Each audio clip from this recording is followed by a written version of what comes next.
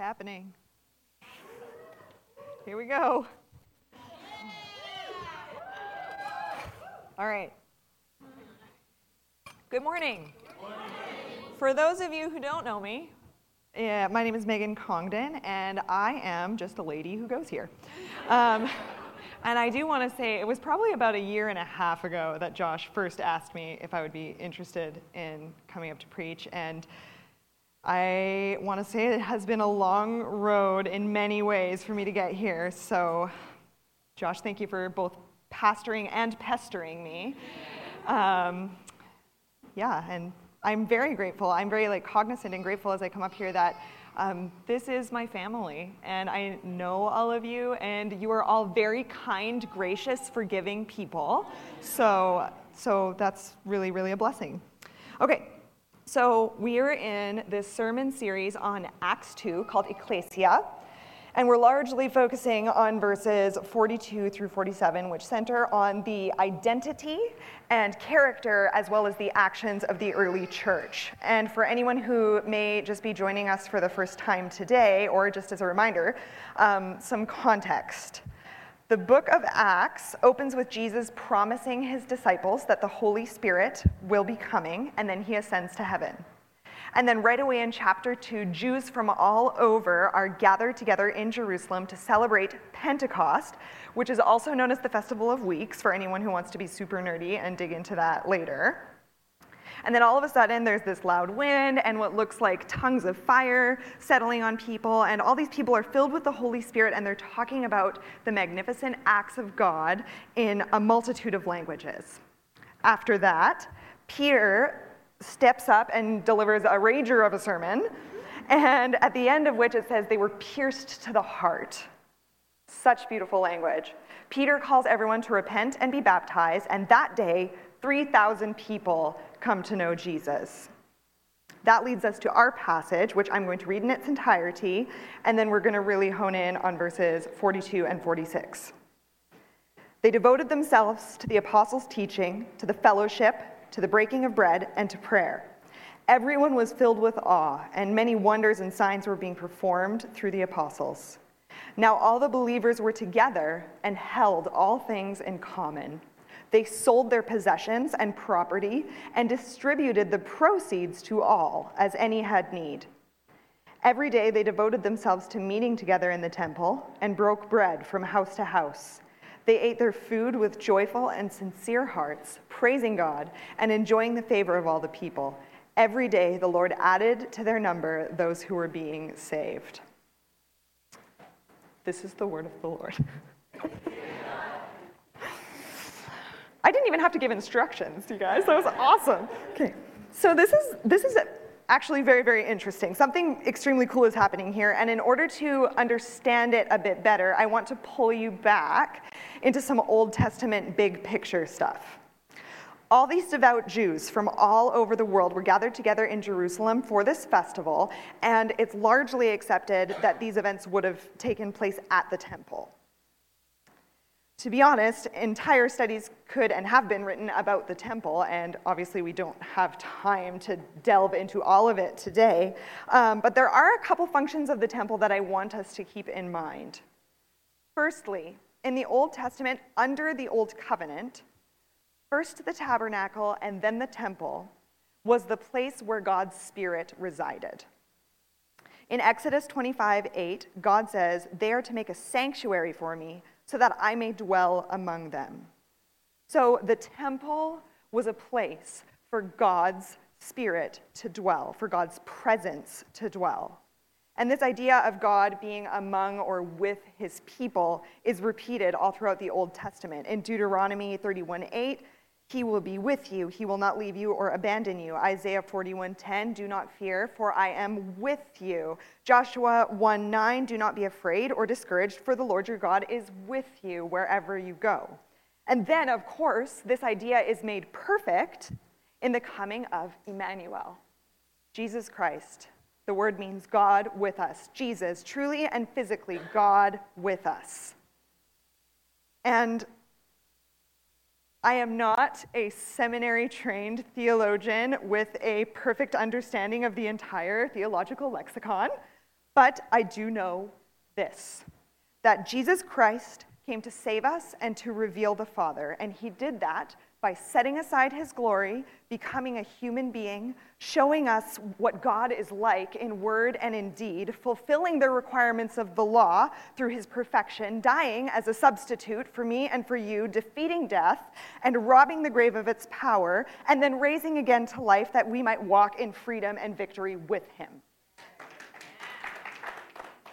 But it's even better than that, because here's what happens in this new covenant brought forth by Jesus. God's Spirit now resides in his people. Romans 8:10 says, "Now if Christ is in you, the body is dead because of sin, but the Spirit gives life because of righteousness." In John 14:17, Jesus says, "He is the Spirit of truth. The world is unable to receive him because it doesn't see him or know him, but you do know him because he remains with you and will be in you."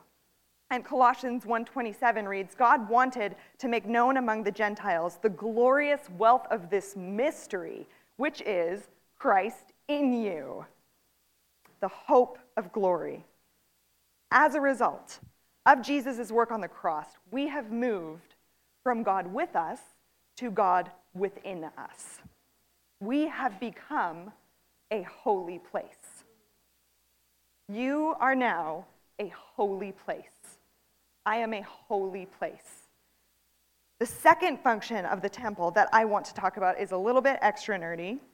And if you do want to explore this later in more depth, you can find this whole information laid out in Deuteronomy 14. In the Old Testament, under the Old Covenant, God's people were actually required to give 3 separate tithes.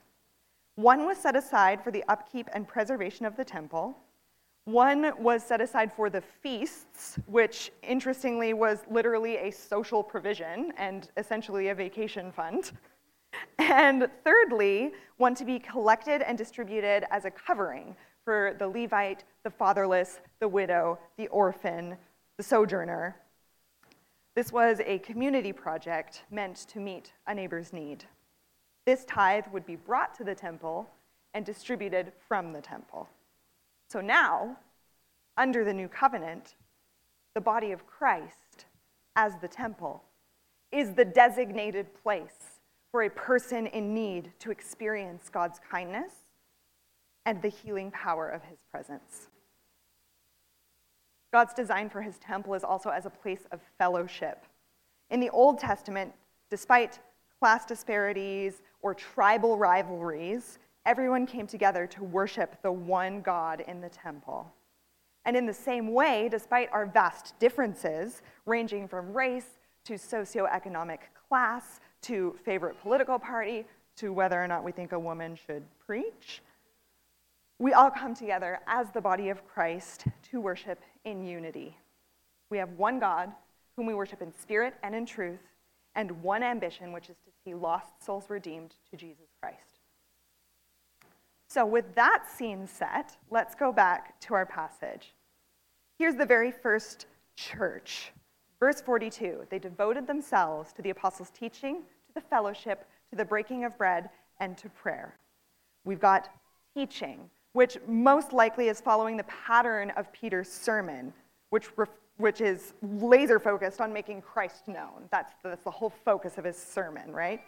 To fellowship, to the breaking of bread, which refers primarily to the Lord's Supper, to communion, remembering what Jesus has done through the act of communion, and prayer, staying in conversation with God. And in this verse, we see this word, koinonia. This word is often translated as community, and especially godly community. And here, it's translated as fellowship.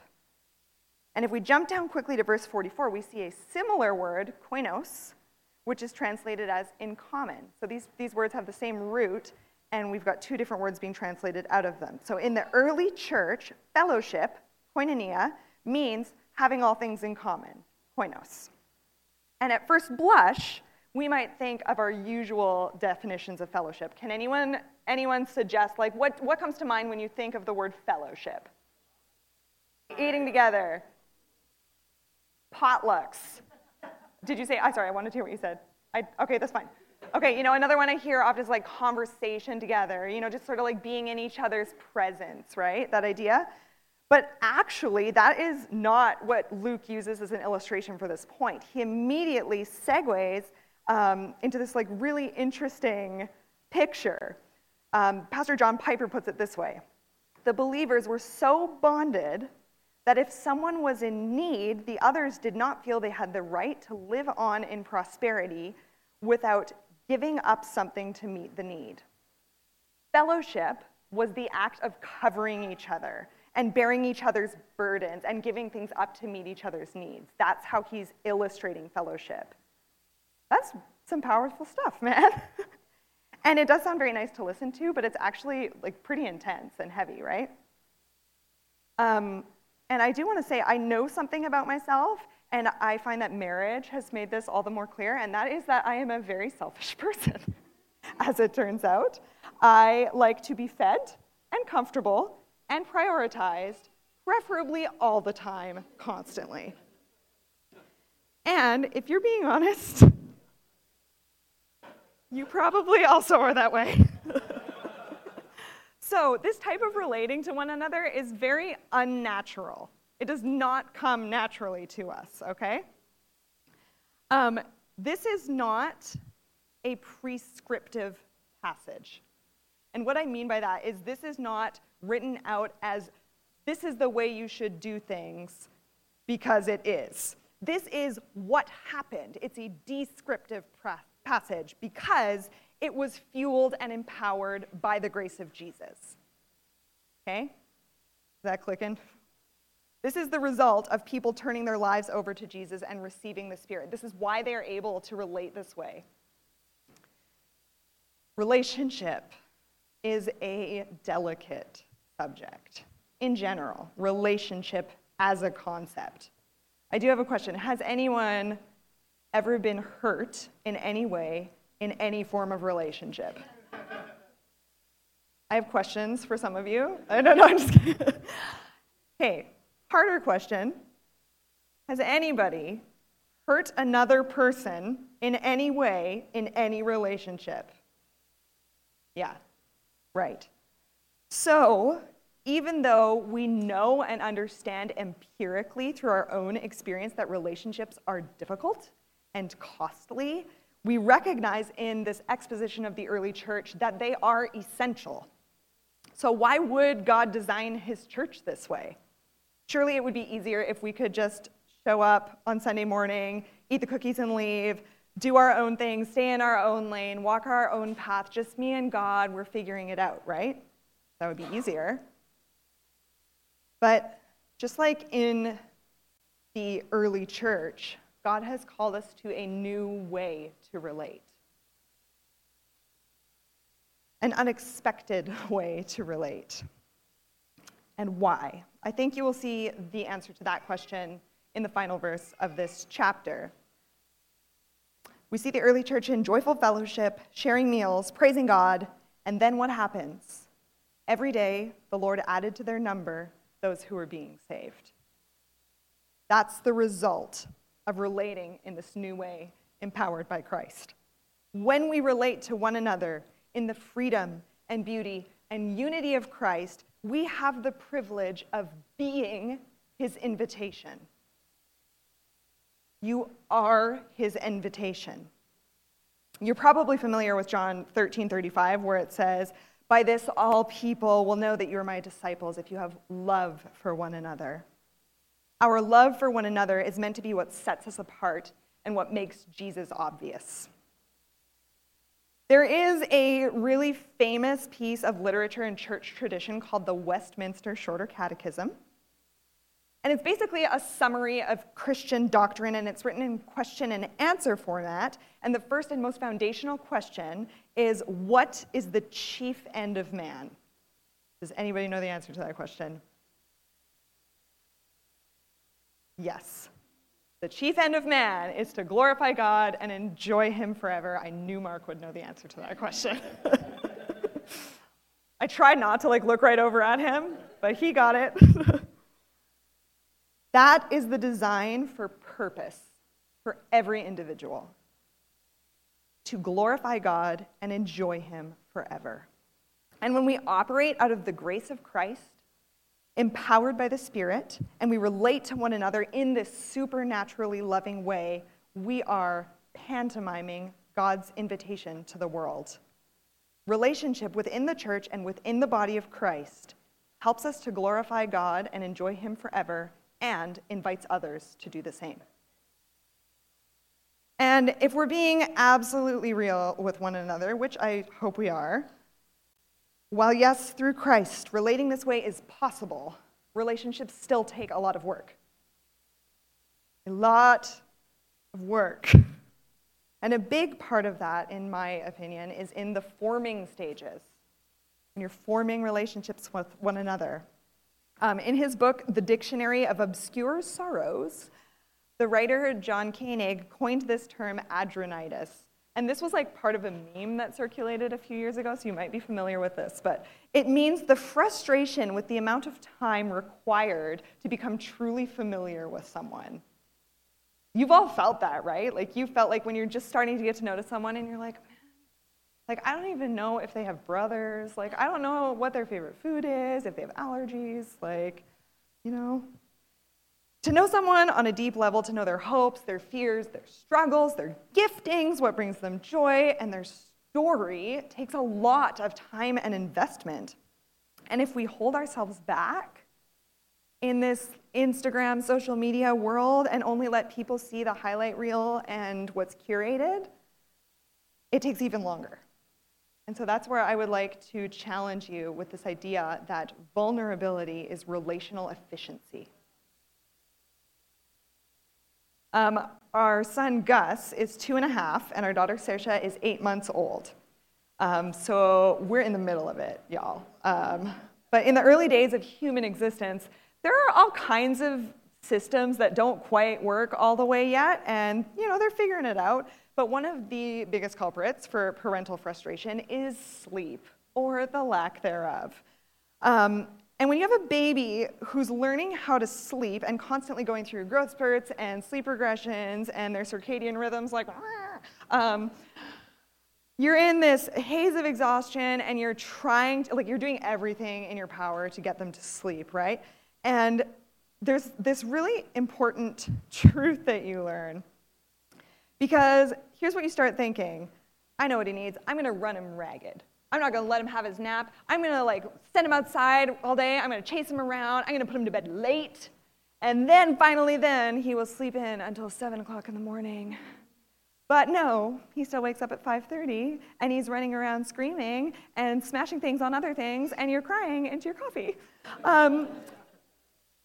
But here's what you learn. You learn that sleep begets sleep. If you make sure that he gets a good solid nap early in the day, weirdly and counterintuitively, it makes him sleep better and longer at night. Sleep begets sleep. Exhaustion does not beget sleep. It doesn't make any sense to me, but I did not design the world. Thank goodness I did not. But in the same way,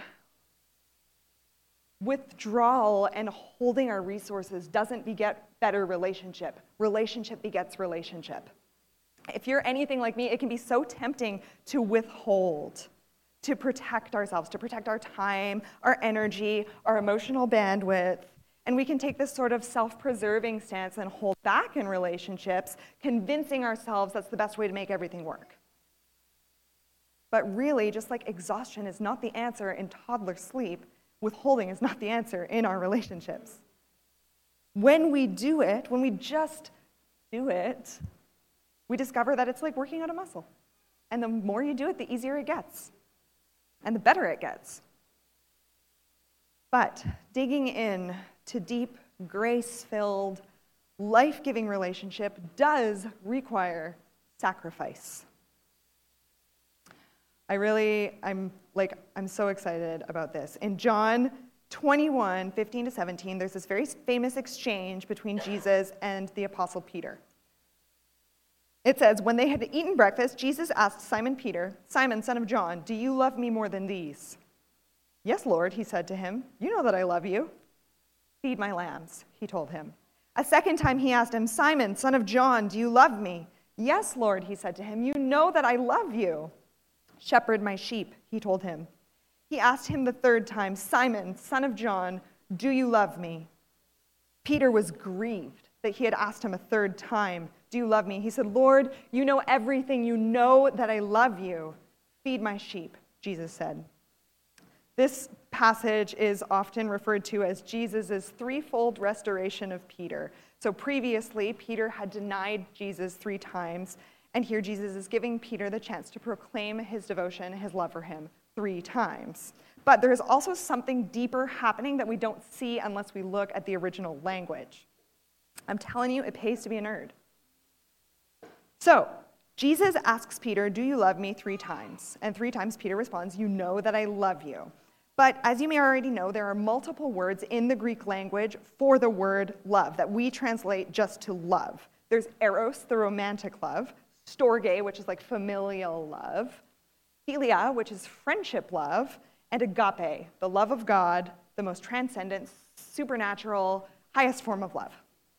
So here, Jesus asks Peter, do you agapao me? Agape. And Peter responds, Lord, you know I phileo you. Jesus asks again, do you agapao me? And Peter responds, Lord, you know I phileo you.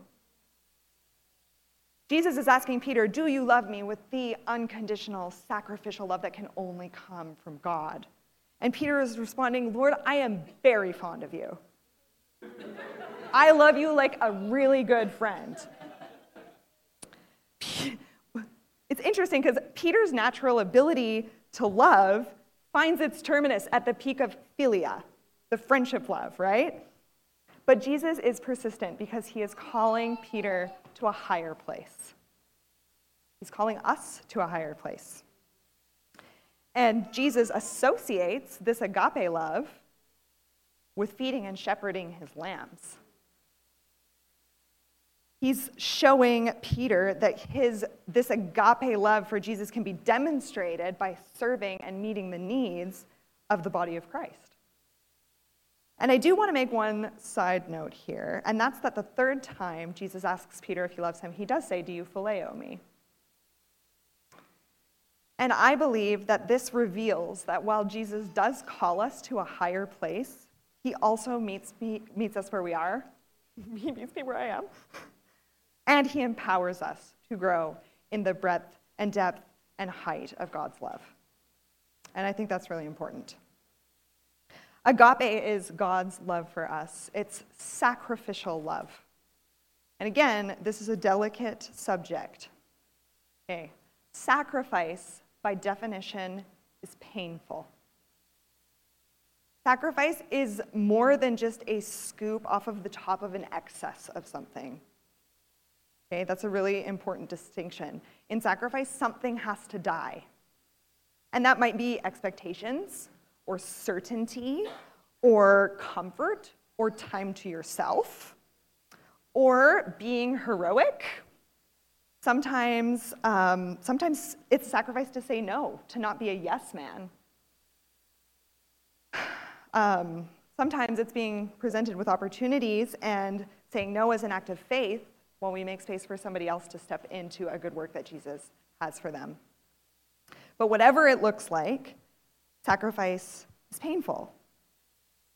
And regardless, we do not need to avoid or fear that pain, because pain is not our enemy.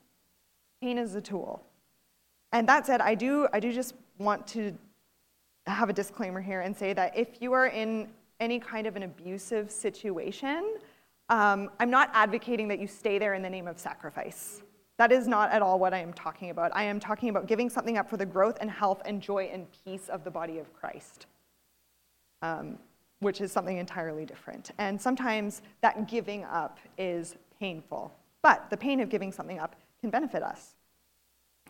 And I do have to laugh because this entire past week, I was trying to squirrel away time to work on this message, and I was honestly getting so frustrated. And I was praying to God, and I was like, God, can you help me out here? I'm really trying, I need to work on this sermon about sacrificial love for others, but people keep asking me to do stuff.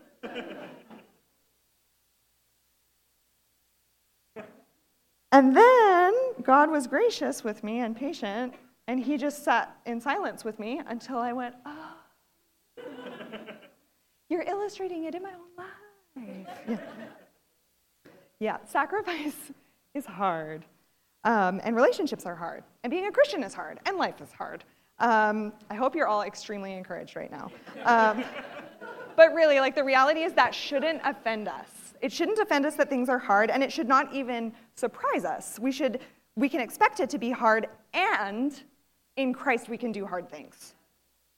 Okay? I think about when I was pregnant with Gus and I was getting close to the end of my pregnancy. I was getting more and more terrified of giving birth. Half of you in this room will never experience that in any way, and some of you have, and some of you may yet still. If you know, you know. So I was feeling more and more afraid and anxious, and I told my best friend, Jillian, that I was really, really struggling with this. And she listened very graciously and said, yeah, it's super hard. It's extremely painful. It's the most painful thing. And you can do it. And I was like, I can do it, you know? When I realized, when she said that, I realized that was my fear, that I wouldn't be able to do it. That I wouldn't be capable somehow because of the difficulty or the pain. But then I did do it. And it was beautiful and rewarding and life-changing. Very life-changing. You all know Gus here, so no. I hope you're really excited about building godly community right now, because I am. Okay, let's look at 1 Thessalonians 5:14 for a minute. It says, "And we exhort you, brothers and sisters, warn those who are idle, comfort the discouraged, help the weak, be patient with everyone." This letter is written from Paul to the church in Thessalonica. And while Paul did establish this church, he didn't actually get to spend a lot of time there because his preaching caused a literal riot, and he had to escape under the cover of night. Needless to say, this letter was full of some very foundational ideas. And here in this verse, we see 4 actions Paul encourages this fledgling church to adopt: warn, comfort, help, and be patient. Again, examining the language gives us a broader picture for what each of those really mean. The word for warn is sometimes translated as admonish. And it actually has nothing to do with scorn or shame, which might be what comes to mind with those words, but rather it means to put in mind, to actually influence someone's thinking toward what is good and right. And idle often brings to mind someone who's lazy or maybe even just spiritually stagnant. But here the Greek word means something more like unruly or disorderly. So while we read warn the idle, we can imagine instead inspiring someone unruly toward peace and order. It's a completely different picture when you look at it that way. The word help here literally means cleave to as a physical support, like adhere yourself to, so that someone can put their weight on you. Be patient has this idea of don't lose heart, don't give up on people. And this word comfort can also be translated as encourage. I'm even thinking about it because we've heard the word encourage several times this morning. I'm aware of it because I was looking at it and studying it this week. And encouraging someone doesn't necessarily just mean giving them a compliment or consoling them when they've had a rough day, I just really need to encourage that person, they're having a hard time, or that person's doing a great job, I want to encourage them, right? It's actually to put courage into someone. And frankly, I think one of the best ways we can do this practically is by letting our brothers and sisters watch us do hard things in the power of Christ. You may or may not expect this, but of the two of us, my husband Mike is actually by far the adrenaline junkie. He is a motorcycle riding, skydiving, kite surfing maniac. And I am not those things. I remember one time early in our marriage, we went on a zip lining adventure. We went with a group of about 8 people, and I was really eager to have this bonding experience, but I was also fairly nervous. And we hiked up with the guide to our first line, And we're all decked out in our gear and our helmets. And I'm looking at the setup where I'm wearing just like a slightly larger than usual belt with like one carabiner. And I'm about to hang off this like 2,000-foot cable the width of my finger. And I remember the guide giving a spiel, and meanwhile, I'm like considering all of the possible ways things can go wrong, of course, as one does. And finally he says, "Does anybody want to go first?" And I was like, "Thank you very much. I will be at the back of this line, absolutely." And after I watched person after person zip down that line and like wave happily from the other side, like truly with each person, I felt more physically and emotionally prepared to do it myself. Nobody gave me a pep talk. Nobody told me I was super brave or anything like that. It was simply just the act of watching someone else go ahead and wave from the other side. And finally, yes, I did it, and it was super fun, and you should do it if you haven't done it. But really, watching others do hard things gives us courage to do hard things. And that is why it's so important to let our brothers and sisters see us in struggles and in our ministry and in our walk with the Lord. The simple act of walking things out and waving from the other side might be what fills the next person with courage to do the same. So, warn those who are idle, comfort the discouraged, help the weak, be patient with everyone. And truly, each of us is, at one time or another, on either side of this equation. Sometimes we're the comforter, sometimes we're the discouraged. Sometimes we're the helper, sometimes we're the weak. We take turns needing each other. So always be ready to give what you have, because you'll have your turn.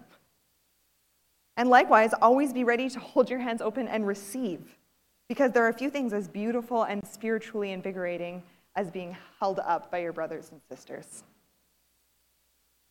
Okay, that all sounds great in theory, but how can we live that out in reality? It's too much. How can you have relationships that ideal, right? Here's how. Your vertical relationship flows directly into your horizontal relationships. I want us to understand something, and this is really important.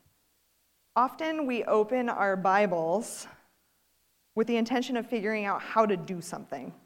Like, how do I be a better wife? But, how do I start a business? Or how do I build relationships in my church? The Bible is not a how-to book. It is a whodunit. All right? This entire book, from beginning to end, is about Jesus, the author and perfecter of our faith. It is about him. He made a way. He has begun a good work in you, and he will bring it through to completion, beginning and end. They will proclaim his righteousness, declaring to a people yet unborn, he has done it. So with Sunday school answer simplicity, Jesus is the how-to answer for all things, through Jesus, by Jesus, for Jesus, with Jesus. In God's perfect design, everything in this world is meant to glorify him and demonstrate a truth about his character. To know, enjoy, and honor Jesus is our life's purpose. Everything else is a means to that end. Even our most tender, precious, intimate relationships in this world still only shadow the riches of relationship with Jesus. And not only that, our relationships with others can only truly thrive and deepen when they're infused with God's love. Just like John says in 1 John 4:19, we love because he first loved us. And here's something so excellent. There is always more of Jesus. We cannot ever exhaust him. Not now, not in eternity. When you pursue him, everything changes, everything expands. Joy, peace, hope, freedom, endurance, and perhaps most significantly, our capacity to reflect him in our love for others. And because Jesus is eternally, completely beautiful and glorious and the source of everything good and precious, we need each other. Okay? Because like facets of a diamond, each of us reflects him from a slightly different angle. So friend, I want you to know that you are essential to this body of Christ. Not just the things you do or the ways you serve, but you.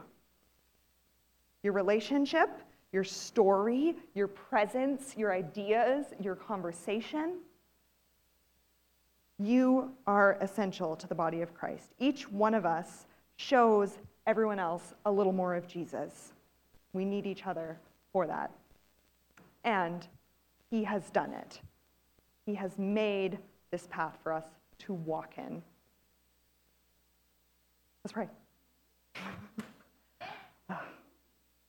Lord God, I'm just vibrating with joy and excitement over the fact that you are the conqueror, and we get to live in your victory. God, that we can just align ourselves with you and operate out of your grace and your goodness, that you make all of those treasures of heaven readily accessible to us.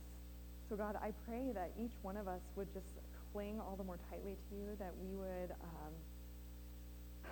God, that we would just align ourselves more and more with you, that we would be more and more attuned to your spirit, that we would have our ears open, that we would be just ready to receive from you, Lord, and ready to pour out. God, I pray that everyone in this room and everyone who's watching later or now or whatever, God, that just all of us would be encouraged, that we would be filled with courage to live out a life for your glory, and that we would do it, that we would walk through hard things because we know that it is in your power and that you are with us. And not only are you with us, you are within us, Lord. We thank you for your goodness. We thank you for your kindness to us. God, we love you. We commit this time to you. We commit these words to you. And we ask you to just transform us to look ever more like you from glory to glory. In Jesus' name, amen.